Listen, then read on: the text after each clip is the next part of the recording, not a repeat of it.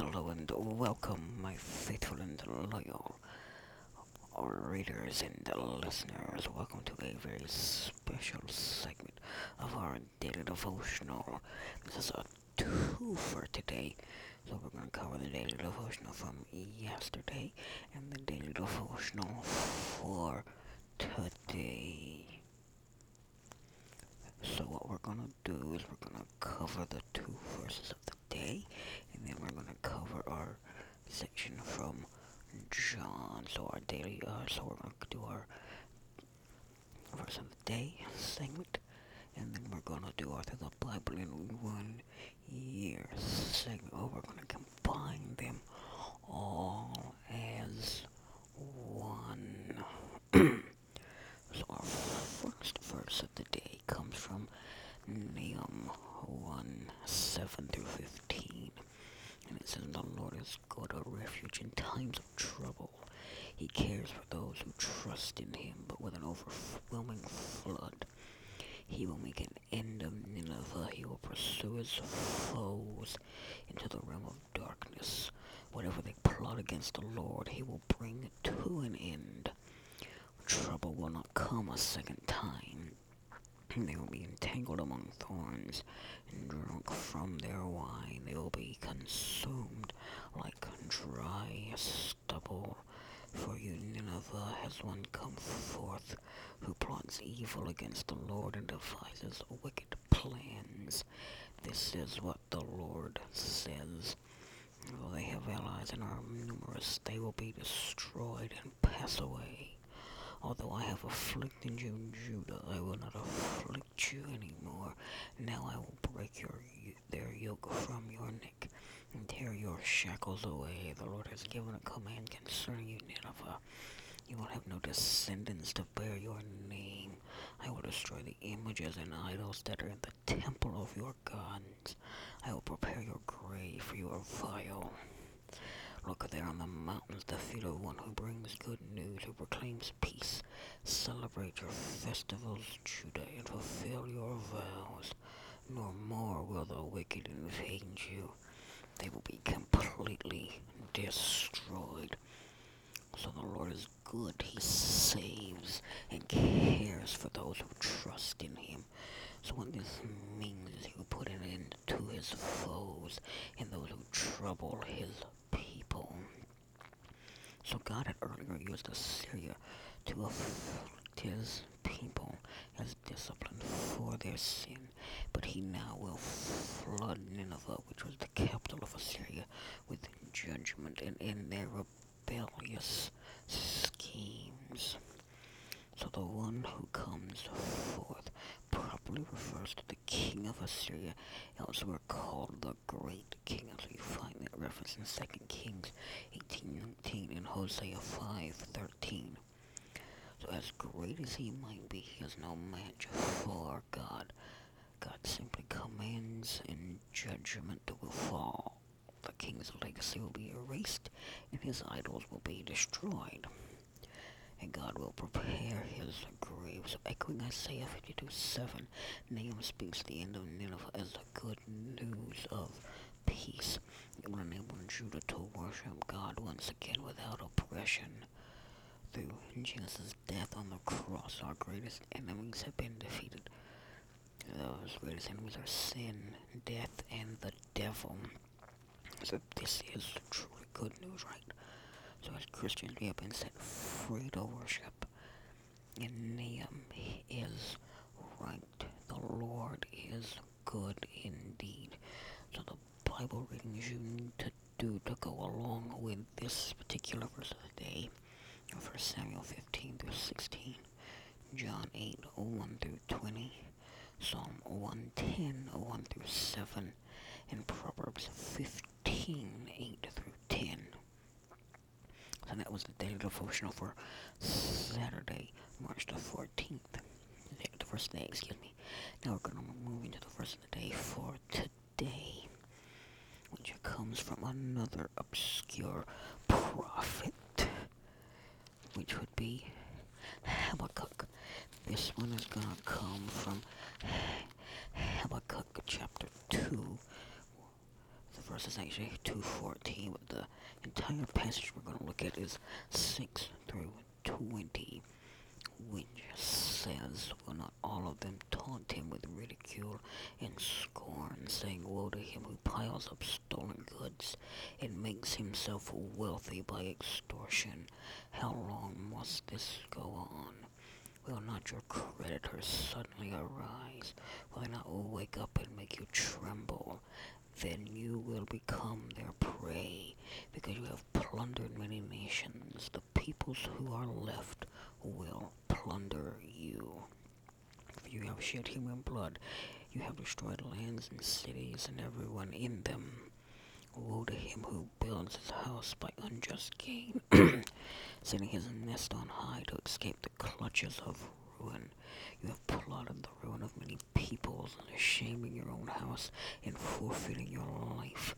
The stones of the wall will cry out, and the beams of the woodwork will echo. Woe to him who builds a city with bloodshed and establishes a town by injustice. Has not the Lord Almighty determined that the people's labor is only fuel for the fire, that the nations exhaust themselves for nothing?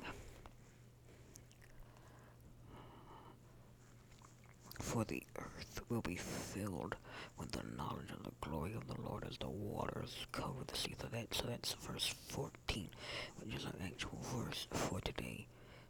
So now we're moving to verse 15. "Woe to him who gives drink to his neighbors, pouring it from the wineskin till they are drunk, so that he can gaze on their naked bodies.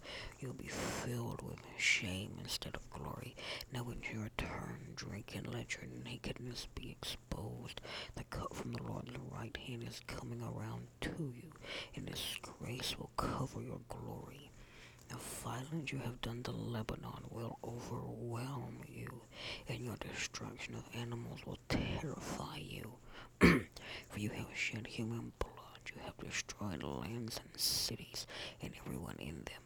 Of what value is an idol carved by a craftsman, or an image that teaches lies? For the one who makes it trusts in his own creation. He makes idols that cannot speak. Woe to him who says to wood, Come to life, and to lifeless stone, wake up. Can it give guidance? It is covered with gold and silver. There is no breath in it. The Lord is in his holy temple. Let all the earth be silent before him. So verses 6 to 20 in this chapter in the book of Habakkuk represent a taunt or a statement of ridicule that will be used one day by Babylon's enemies, because that is who Habakkuk is talking about here. He's talking about Babylon. So in Nahum we were talking about Assyria, now we're talking about Babylon. Assyria was before Babylon, Babylon came after Assyria. So certain is the doom of Babylon that Habakkuk is assured that future victims will be able to say these same words. So this two-part taunt breaks down further into a series of 5 woes or pronouncements of sorrow or consequences for ungodly actions that describe the judgment that will come on all those whose desires are not upright. So such people will be punished because of their aggression. They'll be punished because of their injustice. They'll be punished because of their violence and crime. They'll be punished for their immorality. And they'll be punished for their idolatry. So all of those should sound vaguely familiar, right? Because we live in a world full of aggression. We live in a world full of injustice. We live in a world full of violence and crime. We live in a world full of immorality. And we live in a world full of idolatry. So all the stolen goods and forced labor that Babylon used to build its empire will finally cry out against it. That's verses 11 and 12. So the Lord will shame Babylon and do to that nation what it did to others. That's verse 16. that the future destruction, this once proud and mighty nation, will bring even greater glory and honor to God, whose great power will become known throughout the world. That's verse 15. But this all breaks one important question. What does this have to do with us living now? What does this passage from an obscure prophetic book in the Old Testament have to do with us now? And the answer to that is very simple. The same doom that came to Babylon and its empire awaits any nation that chooses to follow the same path that they did. So this passage is not just a prophecy regarding the fate of Babylon, right? But it is a word of warning to every other nation on earth to turn away from their wicked ways and to turn back towards God. And so what you need to read today to have you caught up with your daily Bible readings is 1 Samuel 17:1 through 18:4, John 8:21 through 30, Psalm 111, 1 through 10, and Proverbs 15:11. So that will get you all caught up with your daily Bible readings. So now that we are done with that, we can now turn to our passages in John. We can turn to our Through the Bible in 1 Year segment. So we're going to be covering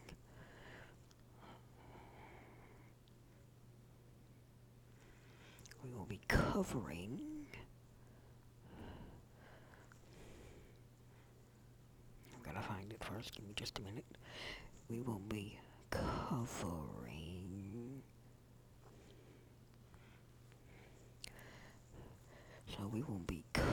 John chapter 6, starting in verse 25, and we're going to be going through verse 60. So we're going to break this, verse 9, and we're going to break this down section by section so that we can have a really good understanding of what is going on here.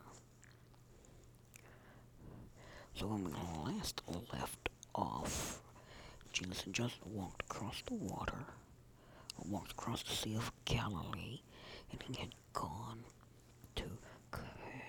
into the boat with his disciples and had gone to the city of Capernaum, and the people that he had fed followed him there in hopes of either seeing a repeat of that miracle or making him king.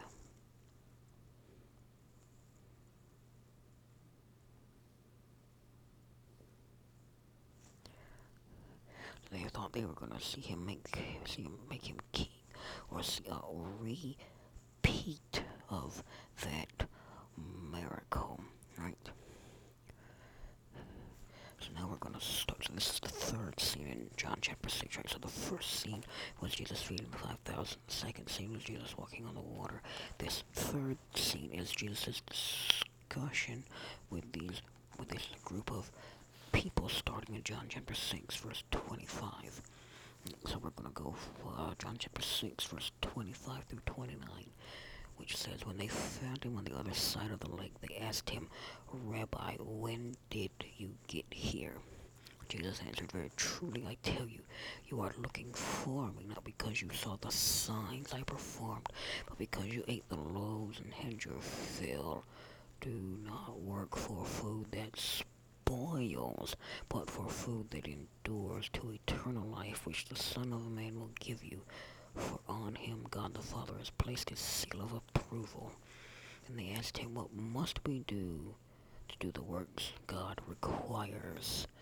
Jesus answered, the work of God is this, to believe in the one he has sent. To believe in the one he has sent. So this theme of of Passover and the Exodus imagery, right, which has been the overarching theme throughout chapter 6, which includes manna and grumbling, continues. So Jesus' comments in the following discussion with the crowd draw out the spiritual implications of the feeding miracle he had just performed. So the discussion is moved forward by questions and statements from the crowd. Jesus knew they sought him because of the feeding miracle. In other words, they wanted to be fed again because they had been fed physically. They sought him out again, not because they had been fed spiritually. So he wanted them to not be so concerned about working for physical food that they failed to receive eternal life. So the crowd picked up on the word work. And the one work God requires is to believe in the one whom he has sent. So now we're going to pick up in verse 30 and we're going to go through verse 33. Which says, they asked him, what sign then will you give that we may see it and believe you? What will you do? Our ancestors ate the manna in the wilderness, as it is written, he gave them bread from heaven to eat. Jesus said to them, very truly I tell you, it is not Moses who has given you the bread from heaven, but it is my Father who gives you the true bread from heaven. For the bread of God is the bread that comes down from heaven and gives life to the world. So the crowd responded to Jesus' invitation to believe by requesting that he prove himself, right? So some of the crowd were probably not present at the feeding because they pointed to the manna their ancestors ate in the wilderness. So what this group of people was saying was that Moses proved himself by providing a manna. What they were saying was Moses proved himself by providing manna. How are you going to prove yourself? Right, so Jesus corrected their misunderstanding as to the source of the manna. So manna did not come from Moses. It came from God. So the bread from heaven, which is Jesus, is superior to the wilderness manna because it is life-giving. And Jesus made numerous references to coming down from heaven throughout this discussion. So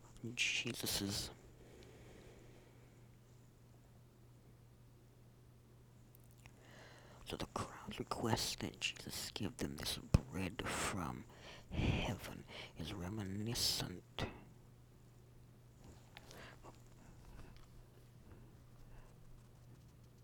Okay, so we gotta pick up in verse 34, and we're gonna take it through verse 40, right? Which says, Sir, they said, always give us this bread. Then Jesus declared, I am the bread of life. Whoever comes to me will never go hungry, and whoever believes in me will never be thirsty. But as I told you, you have seen me and still do not believe. All those the Father gives me will come to me, and whoever comes to me I will never drive away. For I have come down from heaven, not to do my will, but to do the will of him who sent me. This is the will of him who has sent me, that I shall lose none of all those he has given me, but raise them up at the last day. For my Father's will is that everyone who looks to the Son and believes in him shall have eternal life, and I will raise them up at the last day. So the crowd's request that Jesus give them this bread from heaven is reminiscent to the woman's request for living water that we saw earlier, right? That we saw in John chapter 4. So Jesus responded by declaring himself to be the bread of life. So this is the first of Jesus' 7 I am statements that are recorded here in John's Gospel. So Jesus' use of the phrase I am would have caused his audience to immediately think of God's name as given in Exodus chapter 3, verse 14. So Jesus promised to satisfy their deepest hunger and thirst if they would come to him. In other words, put their faith and trust in him. Even though the crowd saw his miracles, they refused to believe in him. Everyone the Father gives to his Son will believe in Jesus, and he will never drive away. And again, we see that Jesus keeps making repeated references to this last day throughout this discourse or discussion. So now let's look a little bit more in depth at these last 3 verses. So that's verses 37 through 40, which say, right, 37. All those the Father gives me will come to me, and whoever comes to me, I will never drive away. For I have come down from heaven, not to do my will, but to do the will of him who sent me. And this is the will of him who sent me, that I shall lose none of all those he has given me, but raise them up at the last day. For my Father's will is that everyone who looks to the Son and believes in him shall have eternal life, and I will raise them up at the last day. So no matter who you are, or where you have been, or what you have experienced in life, or have done in life, Christ will accept you if you come to him in humility.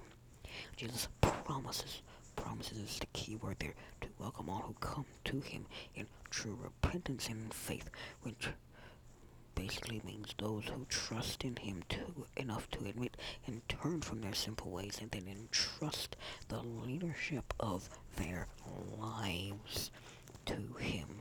So those who come to Jesus do not come on their own power. Rather, they come in response to the grace God has given to them. Now let's talk a little bit about God's will. So God's will is his desires and plans based on his character and purposes. Therefore, it is important to understand the relationship of God's will to human responsibility. And to understand this relationship, we need to understand 3 very important things. The first thing is, it is not God's will that any believer should turn from a commitment to him and fall away from grace, which means separating him, his or herself, from God. So for that matter, it's not God's will that any individual should perish or fail to accept the truth that can save them from spiritual death. So that's the first thing. The second thing is, there's a great difference between God's perfect will and his permissive will. So his perfect will is what he desires, and his permissive will is what he allows because of our choices. So God does not take away or deny the human responsibility to repent and trust Christ, even if it means that so many people will reject him and miss his perfect will for their lives. And the last and final thing we gotta understand is, God's plan and desire is to raise his people up at the last day, which is to bring their bodies to life in a way that our bodies will live forever with Christ. Right? And so his desire to do that does not release us from the responsibility of obeying his word and following him now. For those who continue to obey and follow him, death cannot destroy the life that Christ gives. So now we're going to pick up in verse 41, and we're going to take it through verse 42, which says, At this the Jews there began to grumble about him, because he said, I am the bread that came down from heaven. They said, Is this not Jesus, the son of Joseph, whose father and mother we know? How can he now say, I came down from heaven? So the crowd's grumbling here is again reminiscent of the people of Israel's murmurings or grumblings in the wilderness. And you say that in Exodus 16 verses 8 through 9. So just as they had complained about Moses, or just as the people of Israel complained about Moses, who was the first giver of bread, the first bread giver, they complained against Jesus, who is the true bread from heaven. So they did not understand how Jesus could say he came from heaven when they knew his father, which would be his earthly father, Joseph, and his mother, Mary. So while Joseph here is mentioned by name, Mary again is only referred to as Jesus' mother. You see, Mary's name was never specifically mentioned in John's Gospel. So Mary is never mentioned by name in John's Gospel. So now we're going to pick up in verse 43. I'm going to go through verse 51, which says, "Stop grumbling among yourselves," Jesus answered. "No one can come to me unless the Father who sent me draws them, and I will raise them up at the last day. It is written in the prophets, they will all be taught by God. Everyone who has heard the Father and learned from him comes to me. No one has seen the Father except the one who is from God.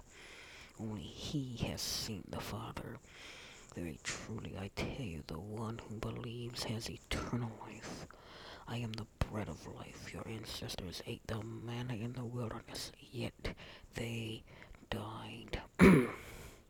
But here's the bread that comes down from heaven, which anyone may eat and not die. I am the living bread that came down from heaven.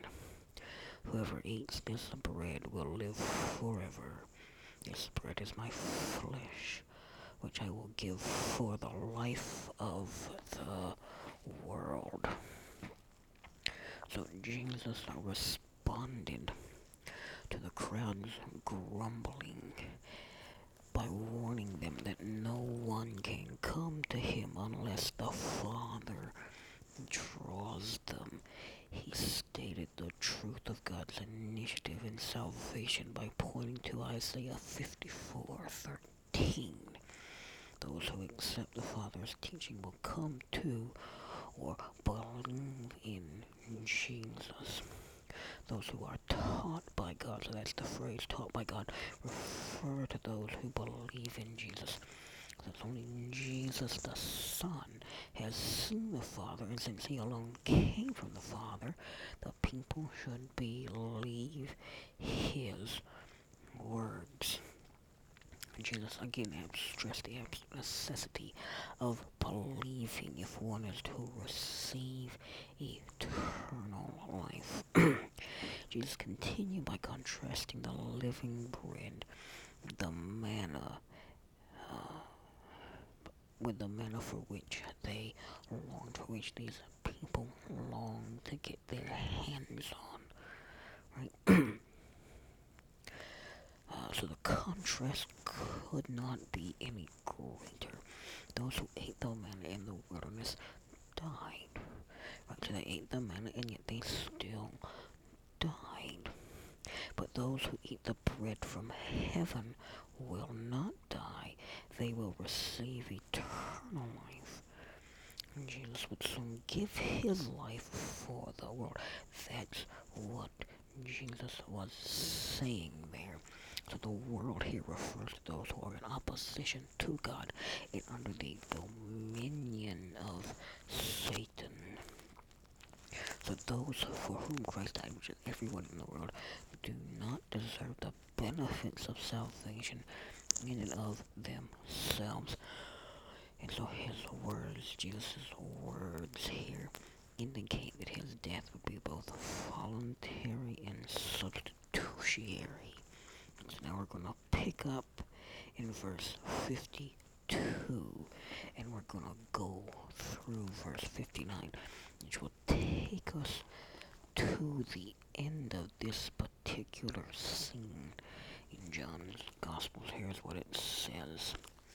Then the Jews began to argue sharply among themselves, how can this man give us his flesh to eat?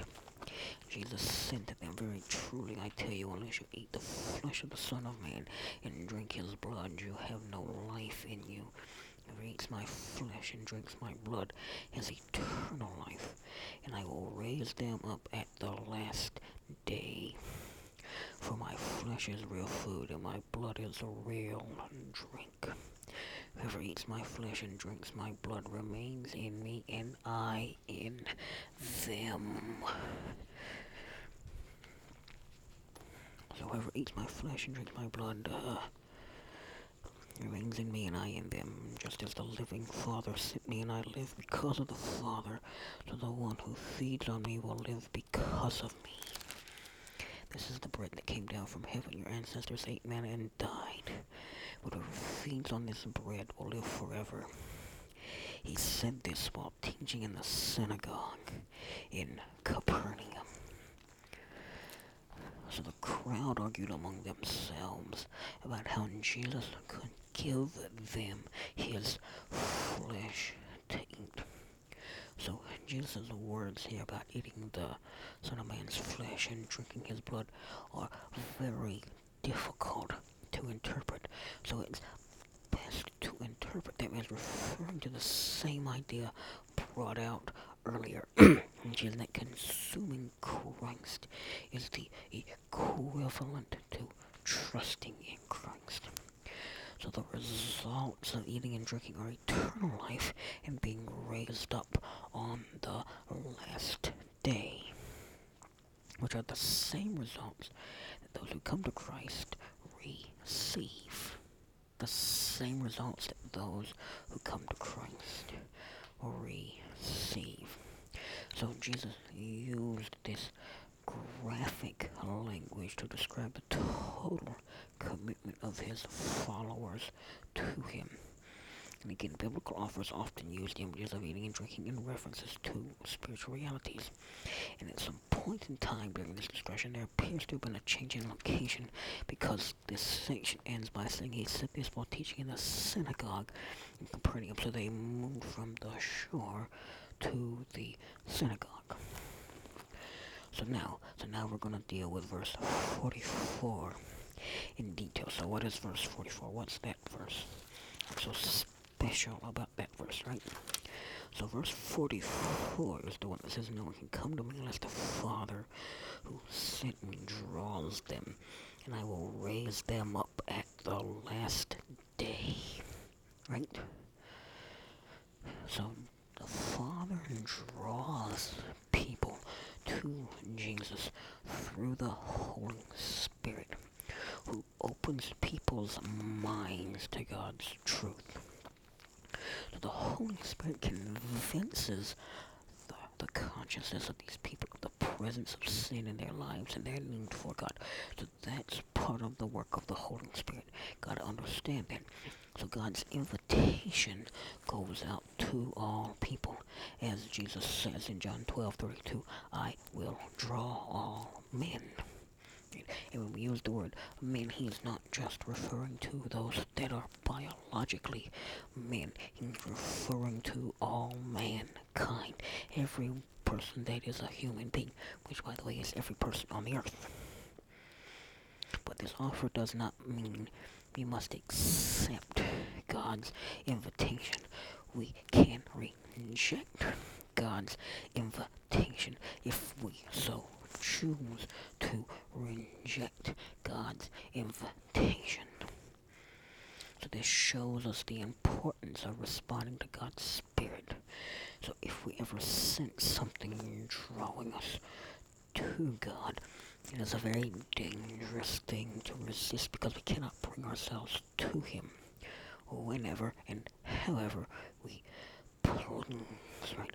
So we have to be open and mindful to the leading and the promptings of the Spirit. We must remember that we can respond to God only by His grace, which is His undeserved favor and His undeserved merit in our lives.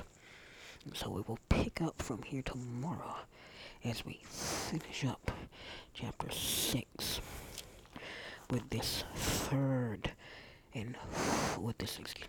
and final scene from John chapter 6. And so in order for you to be prepared for that, here's the readings that you must do. You must read 1 Samuel 18 verse 5 through 19 verse 24. You must read John 8:31 through 59. You must read Psalm 112, 1 through 10, and Proverbs 15:12 through 14.